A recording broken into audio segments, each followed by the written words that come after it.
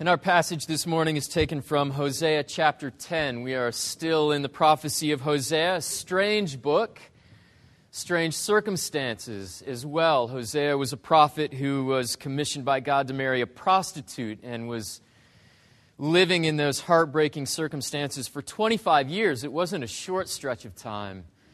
It was a prolonged season in his life, and his marriage to this woman was meant to mirror the very conflicted relationship of God's people as they were living unfaithfully with Him. And that's why all of this is written down for us. Young Christians and young theologians, last week we were in Hosea's prophecy, and then we jumped to the New Testament and we heard about Jesus meeting with and talking with the woman at the well. And this morning we're going to leapfrog again. We're not going to stay in Hosea. We're going to jump to the New Testament, and I want you to see if you can hear the familiar woman that we'll meet up with this morning. Who is it? Who do we know and are familiar with who we'll see in our time together in the Scriptures this morning? And then for those of you who are a little bit older, you could answer this question. What's the difference between the Old Testament and the New Testament? We talk about those two, but what is it that's different about them when we talk about Old and New Testaments? This is the good news of Jesus in the very difficult, the very beautiful prophecy of Hosea. Israel is a luxuriant vine that yields its fruit. The more his fruit increased, the more altars he built. And as his country improved, he improved his pillars. Their heart is false, and now they must bear their guilt. The Lord will break down their altars and destroy their pillars. For now they will say, "We have no king, for we do not fear the Lord. And a king, what could he do for us?" They utter mere words. With empty oaths they make covenants. So judgment springs up like poisonous weeds in the furrows of the field. The inhabitants of Samaria tremble for the calf of Beth-aven.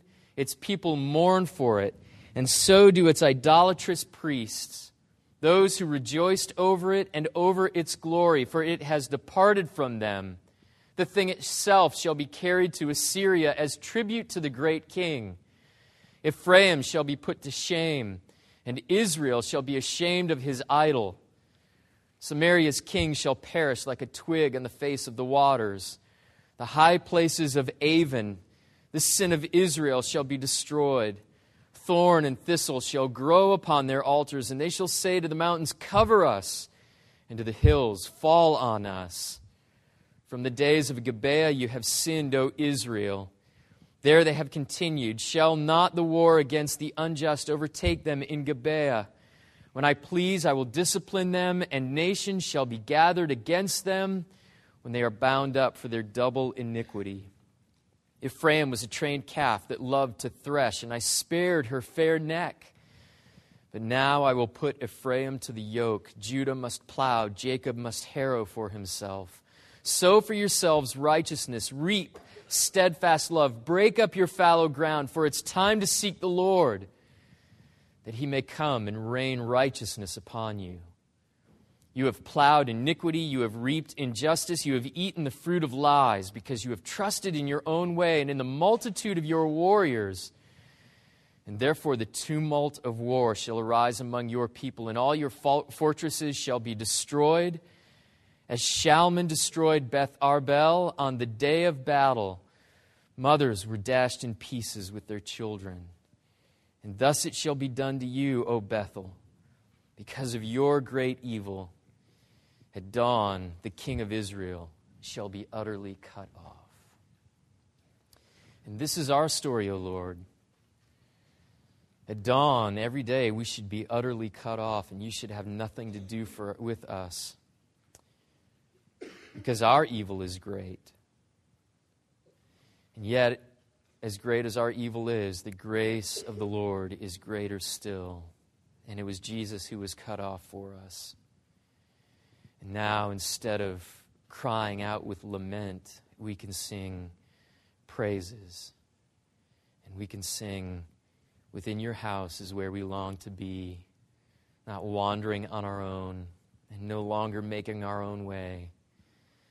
We pray that you would awaken and revive and bring to life our hearts. Some of us are dimmed and dulled to the things of the Lord, and some of us are dead to them. But either way, you can intervene, you can reach in and breathe life into us. And we ask you to do it. Give to us all of your gifts in the gospel and fill us with fruit that others can see us and hear us and know that grace is alive over us and within us too. And now open our eyes that we can see the good news in this passage, a strange and dark-sounding passage, but there's grace here too. And carve ears into our stony heads that we can hear the good news once again and make our cold and hardened hearts alive with this good news once again. For it all, we will give you thanks. We ask it in the Father, and the Son, and the Spirit. Amen. And would you be seated?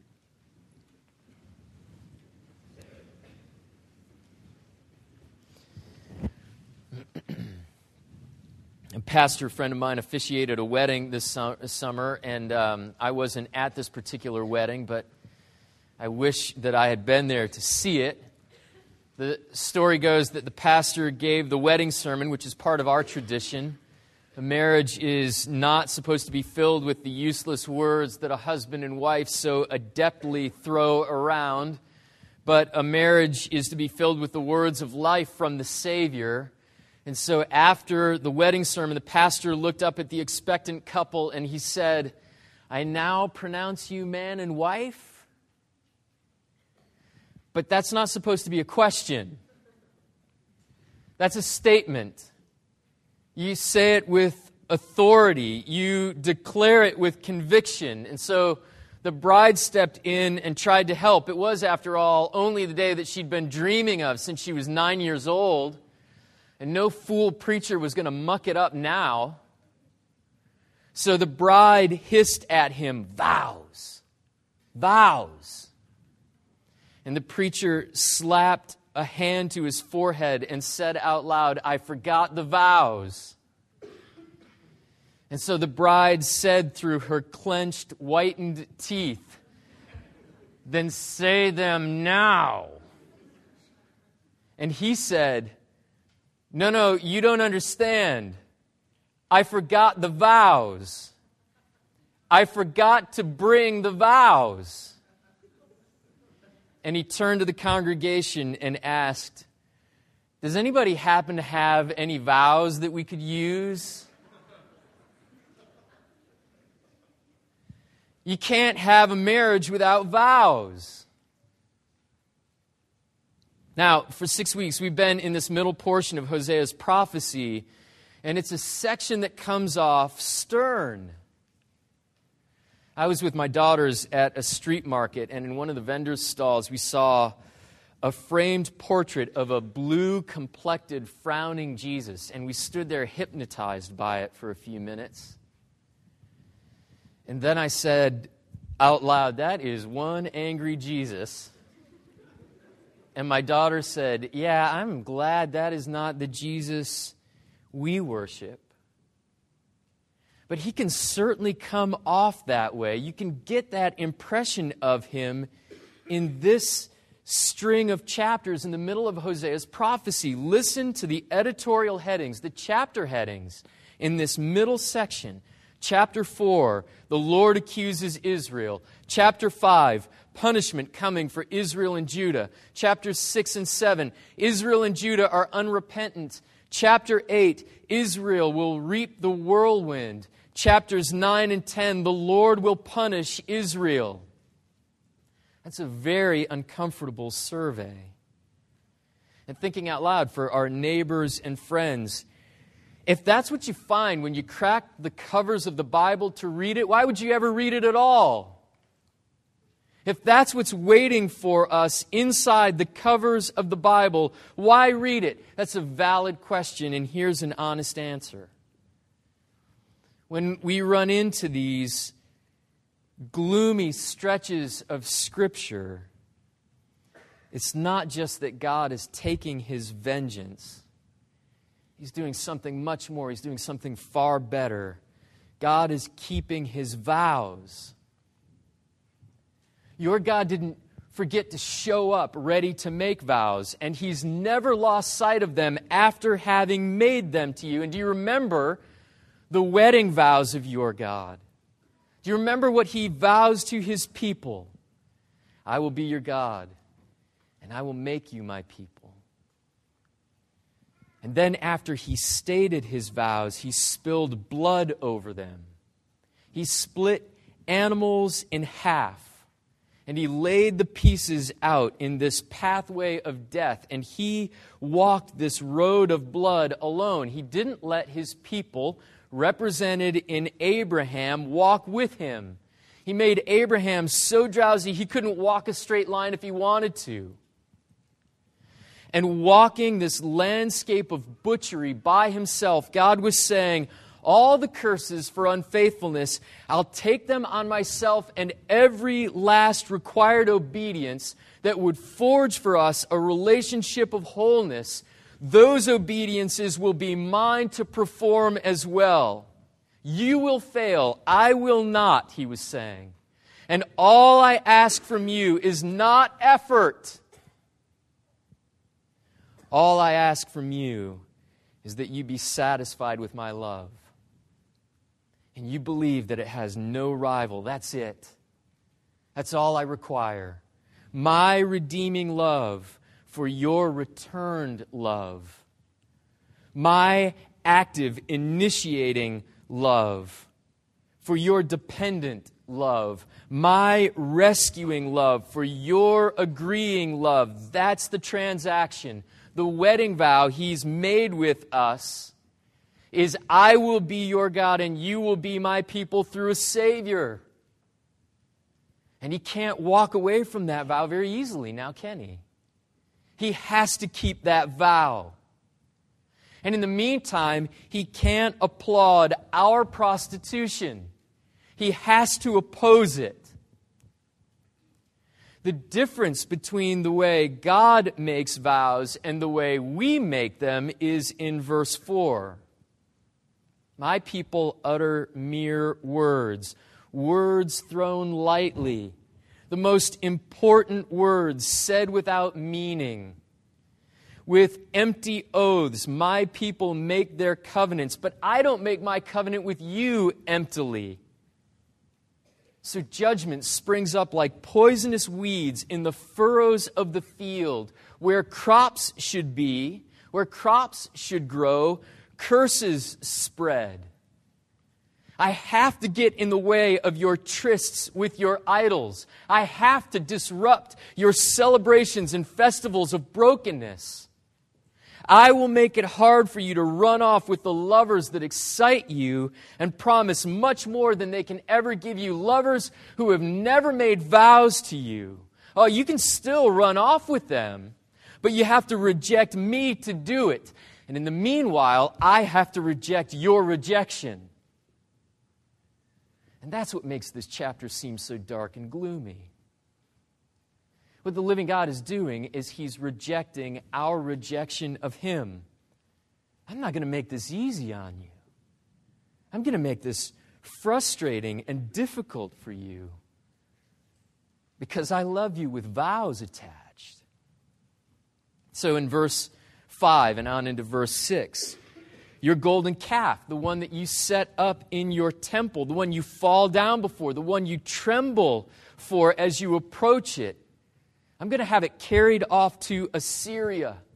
Your enemies will conquer you, and they're going to take your God away. It was a sign that the people's God had failed to love them and keep them and protect them. Whenever the statue of a god was carried off after conquest in battle, it was a very clear picture that that god had been defeated. And then in verse 8, I'll let your altars grow over with thorns and thistles and weeds. Since you didn't worship me at your altars, they're altars of death, not life. I'm going to allow them to be abandoned. And in verse 7, I'll cut down your king. He He will not stand like an oak, for he does not look to me. Your king will tremble like a snapped-off twig floating on the surface of the water. And in verses 13 and 14, you trust in the strength of your warriors and not in the strength of your God, but your fortresses will all fall, and your soldiers will not be able to protect your women and children. And then in verse 13, you've plowed iniquity and offense, and you reap injustice, and you eat the fruit of lies. And that should catapult us back to the very first verse of the chapter. You are supposed to be my luxuriant vine, bearing fruit of my goodness and grace, Israel, but you're bare. You grow nothing, all because you do not believe my vow to you. In the 19th century, at the University of Edinburgh Medical School, there was a brilliant lecturer named Dr. Joseph Bell. He was such an extraordinary doctor that when Queen Victoria traveled in Scotland, Bell was requested to be the royal physician. He used to tell his students that in order to be good doctors, they would have to learn to use their eyes, not merely to see, but to see what others refused to see. He insisted with his students that they would have to cultivate the skill of observation. Bell's own powers of observation were so keen that it was said he could diagnose a patient before the patient had uttered a word about the symptoms being suffered.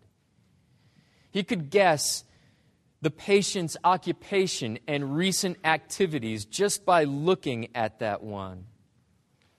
He became a pioneer in the field of forensic pathology, and he was often called in by the constabulary to help them solve difficult crimes. Bell became the particular interest of one of his students who, incidentally, was much more successful as a writer than he ever was as a doctor. And he patterned his most famous character after the professor he admired so greatly. The student's name was Doyle, Arthur Conan Doyle. And the character inspired by Dr. Bell was the legendary Sherlock Holmes. Now, in the passage, there's something even more troubling than just keen powers of observation. In verse 2, we're told God knows our hearts. He holds up to us our activities throughout the passage, but he does that to show us how clearly he reads and sees our hearts. He has an even more astonishing power than that. He has the ability to make known to us his heart. And he gives it to us again in verse 12. Sow for yourselves righteousness, reap steadfast love, break up your hard-packed ground, your hearts that grow nothing. Do these things if you can. And of course, he's bringing us to a point of futility. We can't sow righteousness. We can't reap steadfast love. It's impossible for us to break up the hardness of our hearts by ourselves. So, he says, it's time to seek the Lord. Turn away from all these empty, futile things you chase and turn back to me. Turn to the Lord. And do you see his name printed in all capital letters there? That's the covenant name, the name that makes vows. He won't turn you away. He will rain upon you with righteousness. But, of course, his people didn't turn their hearts toward his willing heart, and we can be just as stubborn.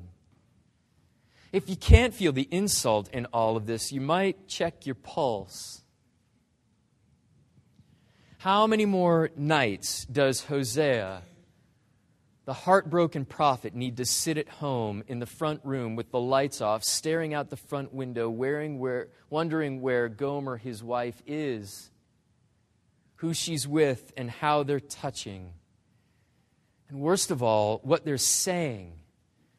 And why does she believe the sugar-coated whispers of a stranger more than the wedding words her husband is willing to weep and sweat and bleed out in his flesh every day?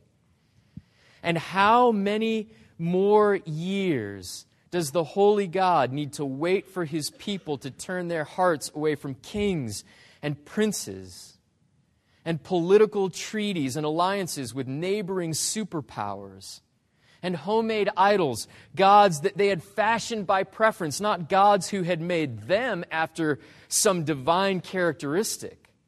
How long should he wait for his people to come home and live in the covenant of his love? I mean, for both Hosea, the faithful husband, and for God, the steadfast, loving divinity, what has been done to push the beloved away? Nothing. They've merely loved, and that love was too unbelievable. So for God's part, how many more words of faithfulness does he need to speak to his people? And how many more times does he need to call them to believe his unbreakable vow?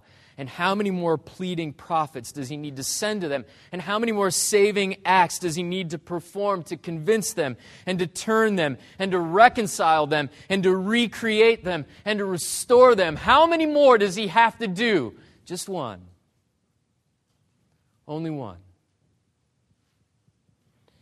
His people let the time for seeking him pass them by, but God did not allow the time to slip past. And the Scripture says in Galatians 4:4, when the time had fully come, God sent forth his Son, born of a woman. To keep his vow, God sends an angel to appear suddenly in a virgin's bedroom to make a startling announcement. Because the answer to Gomer's trolling the red light district and prowling for a sensation of love in the form of endless new distractions, because the real thing is too mysterious and perplexing and overwhelming, it's too big for her.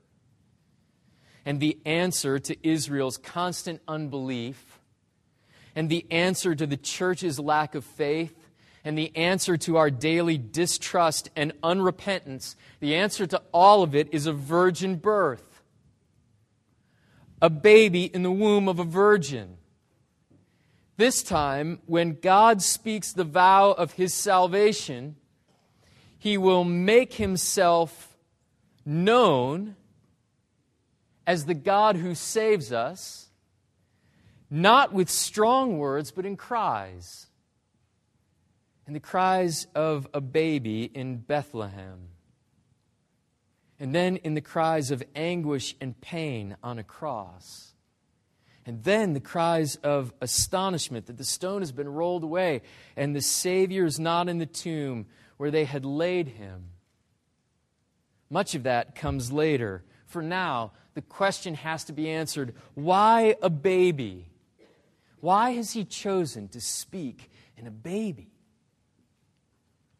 He's chosen the scandal of grace to take away the scandal of sin and shame. And he's chosen a new miraculous birth of holiness in us. As unexpected and as unexplainable as the King of Glory himself, cradled in fallen arms and nursing at the breast of a deathling. Life is interrupting our doom, in other words. And why a virgin? The most unbelievable piece of it all. Because that's what he makes us when Jesus enters our life. It's the perfect contrast to Gomer the prostitute and Israel the cheating people. One who does not give herself away cheaply. One who is reserved and kept to belong to another, and only one. That's the effect of the gospel in our lives. That's what it does to us. The claims of all others begin to fall extremely thin, and the one who makes us holy, his claim on us becomes more dense and harder to get around until you don't want to get around it at all, not really. You see what Jesus does? He doesn't tell us, try harder, slave away, prove your diligence. Earn your purity. Be impressive before God. Maybe then he'll love you. The answer to our well-practiced impurity is sent purity. He doesn't leave us stuck in prostitution, and He doesn't leave Himself stuck with a prostitute people. He keeps the vows so that both the groom and the bride can delight and rejoice in the marriage. Now, the difference between Mary and Gomer, the difference between Mary and the Israelites Hosea was preaching to and snubbed by in the streets, and the difference between Mary and the average churchgoer is not that Mary was less sinful. Her heart was filled with the same dirt and darkness as everyone else's. And it wasn't that Mary was more righteous. An angel appeared to her and she was terrified. That is an acknowledgement of unrighteousness. She was a normal, ordinary girl. The sharp difference is Mary believed the Word of God. She believed His vow and she staked her life on it. And it wasn't easy. Believing the Word of God meant that her neighbors would always look at her with suspicious eyes and whisper about her behind her back. Think of it. How does a pregnant teenager say, No, you don't understand. The Holy Spirit did this. And all of her neighbors would mutter under their breath and say, What's gotten into these kids? It wasn't like this when we were growing up. No one would ever believe her story. And her fiancé wanted to divorce her quietly until he has a dream that he can't even fully explain himself. And the part of the story that terrifies me more than any other is the part of the story that isn't even printed there. What did her parents say? Can you imagine the conversation this girl must have had with her parents? Terrifying for her that the Word of God comes into her life like this. But she had this shockingly honest attitude. If I don't believe what God has spoken to me through an angel or through something that I trip across as I flip through the printed pages of Scripture, or through some fool wearing a robe standing up on Sunday morning, if I don't believe what God has spoken to me, then what exactly is left to believe? If I don't believe what He says, what do I have left to believe in? And that's what makes us new. That's the new birth in us that never stops and never gets old. And that's what makes us virginal pure after a life of determined impurity. Believing the grace and power in what God speaks to us. The newness we wonder at, the newness we don't experience nearly enough, the newness we all long for is a newness that comes from believing God's wedding words more than you believe anything else you may be facing. Believe the Word of God more than your own fear. Believe the Word of God more than you believe the most enticing temptation, the one that's hot and hard to walk away from. Believe the Word of God more than all your troubles, all your problems. Believe the Word of God more than your stubbornness in your sin. Now, I'm going to tell you this, although it's dangerous for me to tell you. Over the last 2 weeks, Jennifer and I have done pretty much nothing but fight and argue. It's been a really hard couple of weeks for us. And this last week was more difficult than the week before. We had argued so much that we finally decided it's best just to be civil and to say as little as possible to each other, which is not a fun way to live. And friends from church who know us and saw what was going on said, if it would help, we'd like to come over and talk this evening. So on Thursday evening, they came over and we spent hours talking. And it got to be 11 o'clock, and it was apparent we weren't going to get anywhere. Even though all evening these folks had told us the gospel over and over and over again, we were ready to pull the plug and call it a night. And then this couple told me, in 2 sentences, they told me the sermon I'd been working on all week. We hadn't spoken of it. They just gave me back the sermon that I was slaving over in my study this week. And what flashed through my head was, crap, now I have to believe it or I have to get something new to preach on Sunday. And that's it. I had to believe the Word of God more than my own stubbornness and sin. Believe the Word of God more than your anger and your sense of injustice and your sense of entitlement. Believe the Word of God more than your worry and anxiety, more than your sadness and your grief, more than your loneliness and your illness and your pain. Believe the Word of God more than what's respectable and impressive and popular. Believe the Word of God more than ridicule and misrepresentation and misunderstanding and slander. Believe it more than inconvenience and difficulty that comes from believing and applying His Word and living by it. And believe His Word more than you believe your own doubt and skepticism. More than you believe your own unbelief. And if you're a skeptic and you wonder if you should believe this, could you possibly ever believe any of this? Here's where you start. Just believe His Word simply and in small things, and see if you can hold on to your unbelief. He has vowed to make us His purified, reborn people. Will you believe His vow? I love Halloween. I love the fact that for one night a year we can turn ourselves into anything we want to be. And so I spend weeks out in the garage, hours on end, building costumes for our family so that one evening each year we can step out of our lives and pretend to be what we're not. And this year we were a school of jellyfish. Clear plastic umbrellas, a hot glue gun, and a lot of bubble wrap. Now, the problem with Halloween is that it isn't just a holiday for many of us. It's a way of life. We routinely try to make ourselves into something that we're not.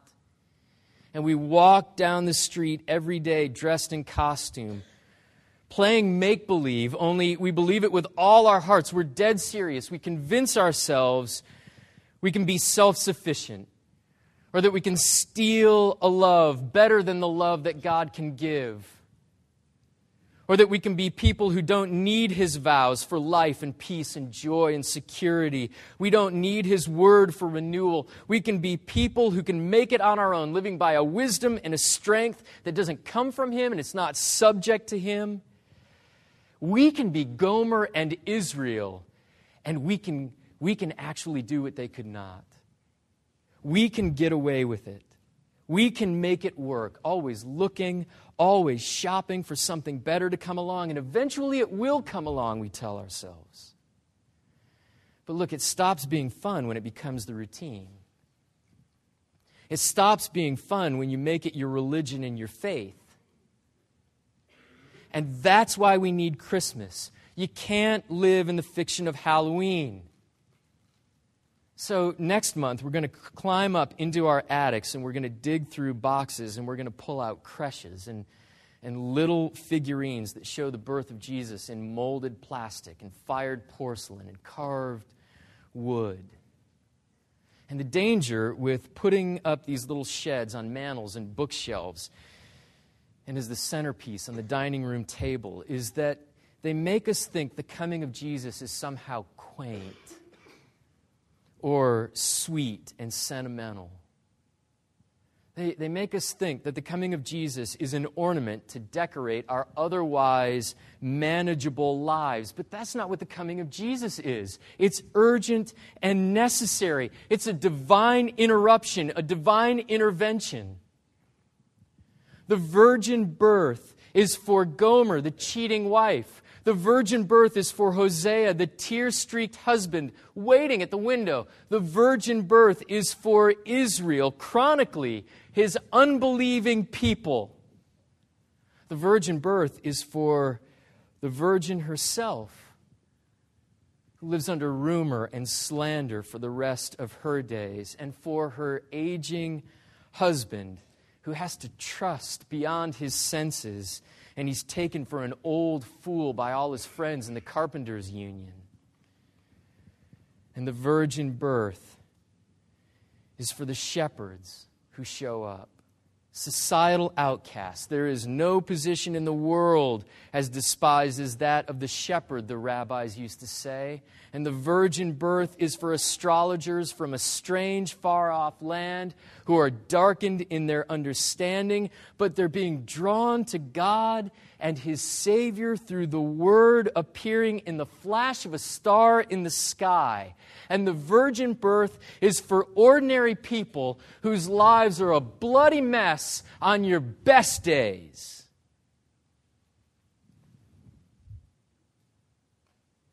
The virgin birth is for everybody desperate to be newborn. It's for everybody desperate for a new birth. And those little sheds and plasticine saints mean more than it's Christmas time. And December 25th is right around the corner. They mean we can stop our make-believe now. They mean we don't have to settle for the empty psychology of endlessly reinventing ourselves. They mean God has kept His vow. God has sent His word. And believing His word, God will make us new. Will you believe? In the name of the Father, and of the Son, and of the Holy Spirit. Amen. On our best days, O Lord, our lives are bloody messes. And we cannot plow in righteousness for ourselves, and we cannot sow steadfast love. We cannot do the things that need to be done in our lives and in our hearts, and we need You to rain down upon us again with Your righteousness. So keep for us Your unbreakable vow, and fill us with the faith needed to see that Your word is reliable and we can throw our whole weight on it and it will catch us and support us. Allow us to know that we can believe Your word and do what You call us to do. And that is our purity. That is our virginal radiance. That is our newness and our life. And what You call us to do is to believe the good news in Your Son, the Savior. It's a struggle. We want to do things on our own. We want to take matters into our own hands. But like Israel throughout Hosea's prophecy, it'll get us nowhere. It'll earn for us sure death. So instead, soften our hearts and allow us to believe we need to be newly born in Jesus, the sent Savior, and allow us to live the wonderful life of believing and following Your word. For all of these things, we will give You thanks. Keep us now as we finish our worship. You are the great God who does not cut us off and cast us away, but instead You drew us closer in the flesh of an infant king, crucified and risen into heaven, where He sits and rules over all things for His church at the right hand of God. How can we not praise one like this? And how can we not commit all of our troubles and needs into His hands and know that He will rule over us, not with severity, but with love? Help us now as we continue to praise You for all of these things. We ask it in the Father, and the Son, and the Holy Spirit. Amen.